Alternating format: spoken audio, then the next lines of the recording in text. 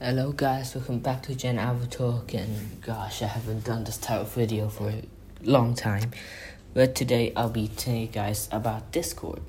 How Discord somewhat accidentally invented the future of the internet.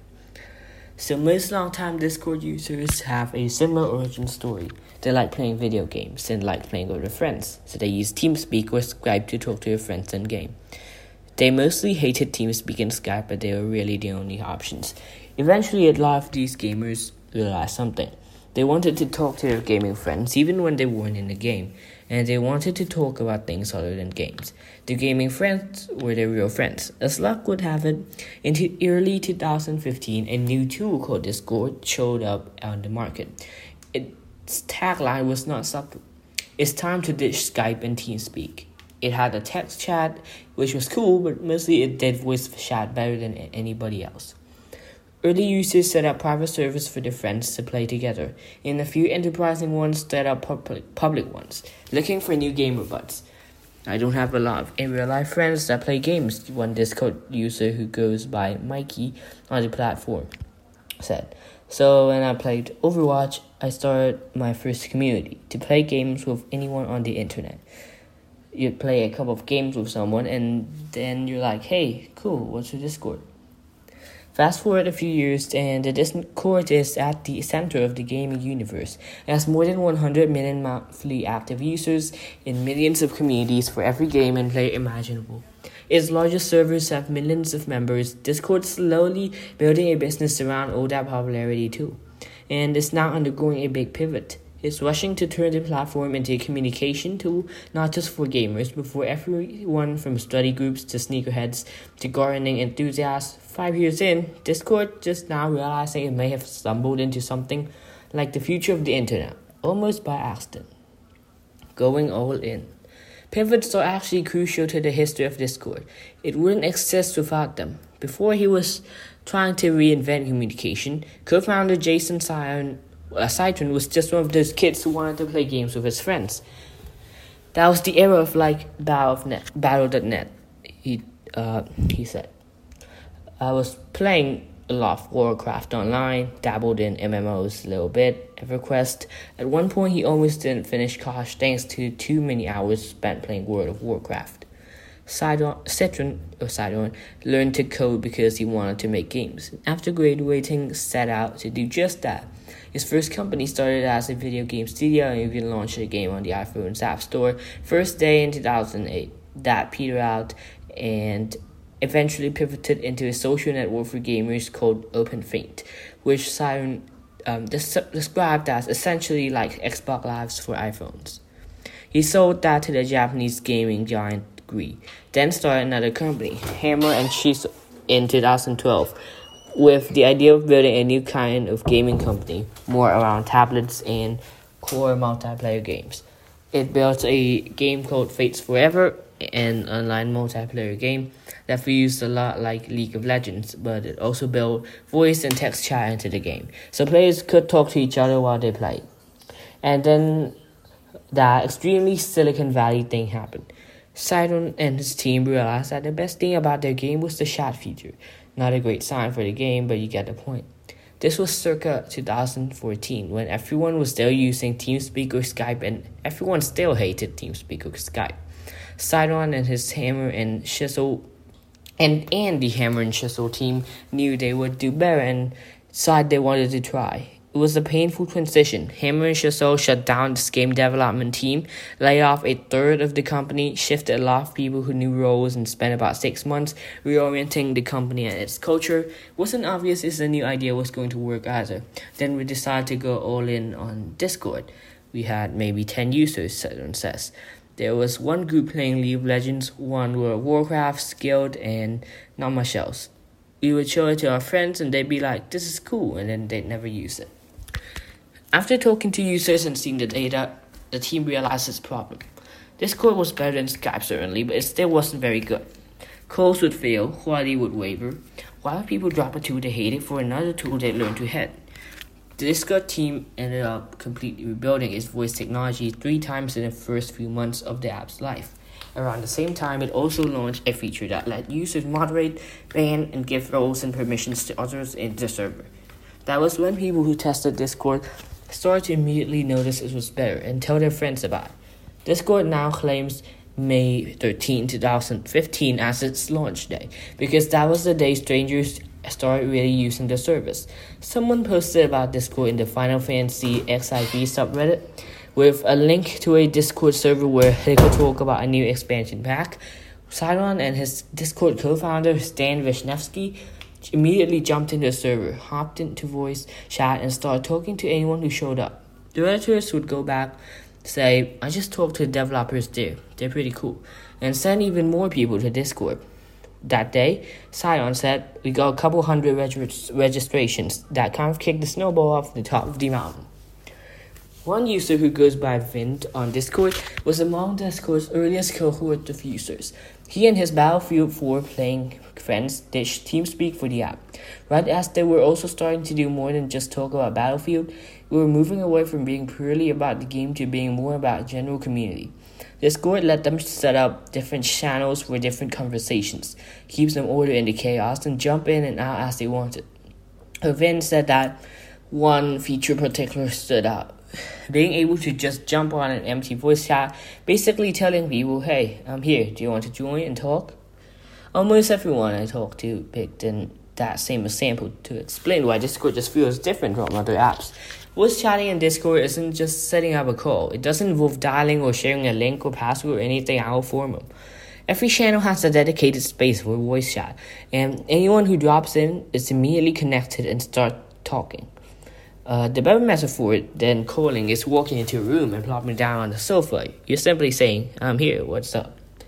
And that's the list of things about Discord that turned out to be unexpectedly powerful. In retrospect, of course, it feels obvious. Wisniewski describes it as feeling like a neighborhood or a house where you can move between rooms, which is a radically different thing than most online social tools. It had no gamification systems, no follower counts, no algorithmic timelines. It created a place on your computer and on your phone, Cylon said, where it felt like your friends were just around and you could run into them and talk to them and hang out with them. You open up Discord and see that a few of your friends are already in the voice channel, you can just hop in. The third place. From a technical perspective, none of this is easy. It definitely requires a different way of architecting the system, Wisniewski said. Discord spent a long time working on making it easy to be in voice channel on your phone, then seamlessly switched when you open Discord on your computer, and continues to work on latency, the enemy of every real-time communications developer. More recently, the company has added video chat to the stack, believing that was the next level of high-fidelity conversation Discord needed. The team wanted to build a way to screen share during a game, basically creating a small group or private Twitch that would let users stream games with their friends watching. Doing that in 4K at 60 frames per second was hard enough. They weren't sure how they added either. They should add a separate channel for video. Should they add a separate channel for video, or would users have a hard time choosing between voice and video? They eventually added it into the voice channel, turning it into an incremental step up from voice rather than a separate thing. There's not much that Discord does that users strictly can't do elsewhere.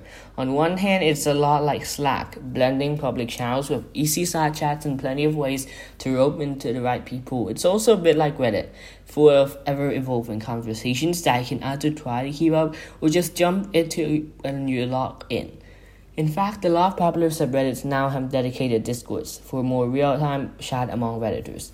It uses simple status indicators to show who's online and what they're up to, but by putting all those things together in a way that felt more like hanging out than doing work, Discord found something remarkable. Everybody talks about the notion at the third place, but nobody's come closer to replicating it online than Discord. Beyond just making sure things work right, flexibility is key to Discord. The ladder of communications from text to voice to video has always been important to get it right. Communities can decide who get access to certain tools and design their space however they want. But it goes even deeper. If you're in a video chat, for example, you can choose whose video you're seeing. Not just whether yours is on or not. You can also be in multiple chats at once, blending one into a background while focusing on another.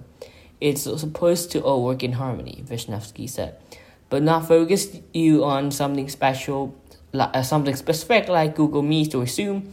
Doing it passively is also a core feature. When users say Discord just feels better, that's usually what they're talking about. While Zoom, Teams, and others focus on building teleconferencing features, breakout rooms, Q&A, integration with work tools, transcripts, that sort of thing, Discord has continued drilling down on quality and latency.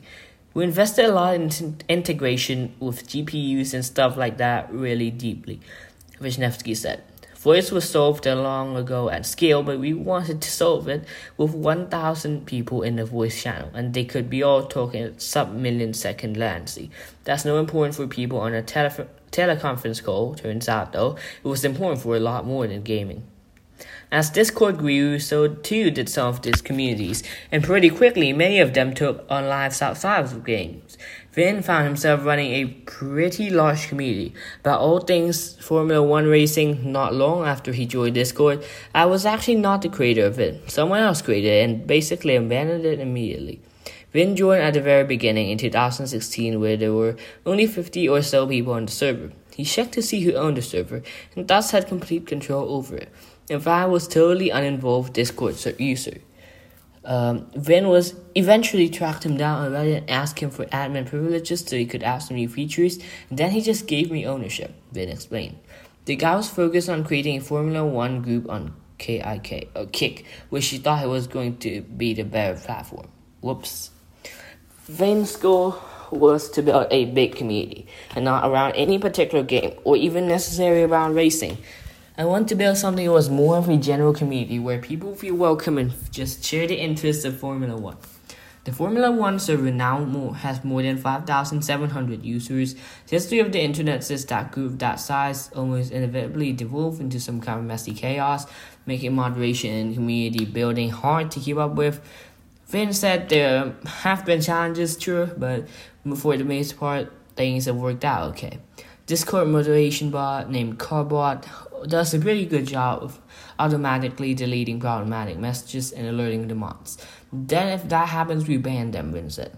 We don't want anyone who uses that kind of language in the community. Those are the rules. When users join the Formula 1 server, they have to read and agree to those rules before they're allowed to post. So that's the society we want to see. Not everyone has to so good. Discord's troubles, problematic content are epic and well documented. It has various times being a home to members of the Fortune and Ancient crowd, a number of Cool Kids Club, servers that are only barely disguised KKK groups, and countless examples of online bullying, hate speech, and other kinds of awful behavior. Pops up everywhere. What happens on the platform isn't necessarily meaningful different from, say, what happens on Reddit or Facebook, but experts have said they worry about Discord because its semi-private nature and small team make it harder to police. Since Discord's users skew young, there are even more challenges. Discord employees now admit they noticed this too late.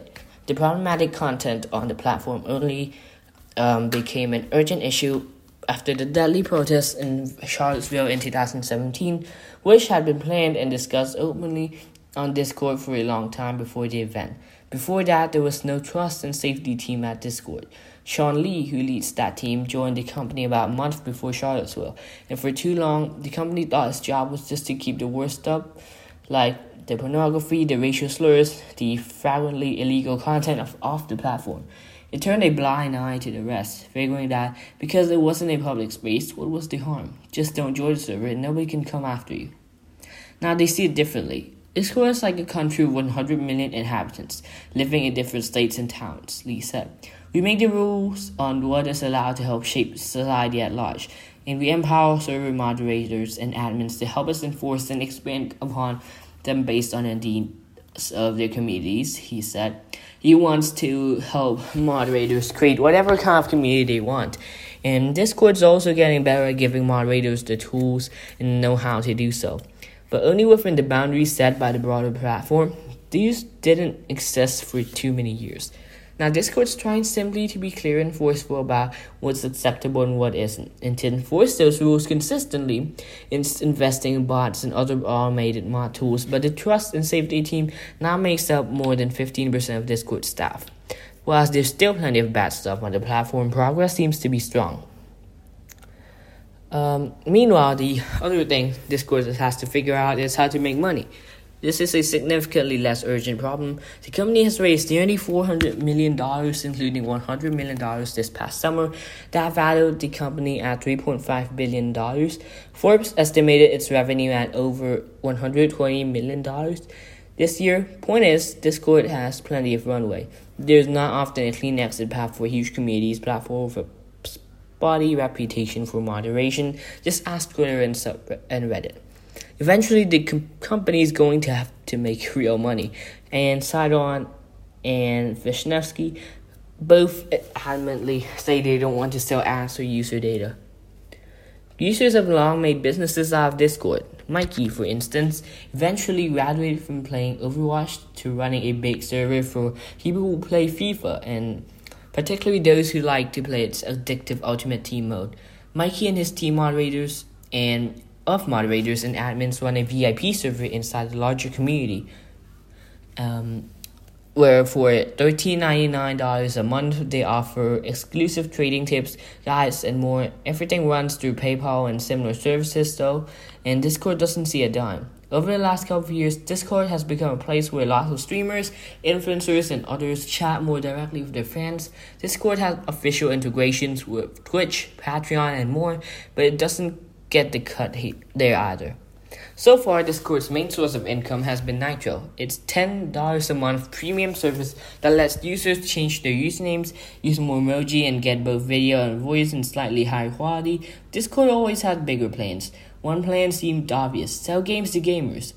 In 2018, Discord launched the Discord Store, with a hand-selected set of games available for purchases, done with beating TeamSpeak and Skype. Discord is coming for Steam, except that didn't work. Users didn't come to Discord to find games. They came to hang out with their friends. The store only lasted a few months. The Nitro Games, a Netflix 4-game service that sounded a lot like Xbox Game Pass and PlayStation now, did last much longer. But on the plus side, the Nitro $10 a month premium service has added emojis, which is you can make literally any pictures and emoji. So that's kind of cool. The Discord store's failure was an eye-opening moment within Discord. It caused another pivot. Discord had to be less about video games and more about becoming the place for people to hang out with their friends. It was now in the era of Fortnite, Minecraft, Roblox, and so many other games where being together was far more important than the activity on the screen. Now, I'm also in Discord server myself, whether it's private, whether it's public for YouTubers, which are very popular, and people there are so many channels, like more than 100 places. There's games, I'm not in game server and stuff, but my friends are in there and they say that it's pretty crazy in there. There's also some role-playing groups.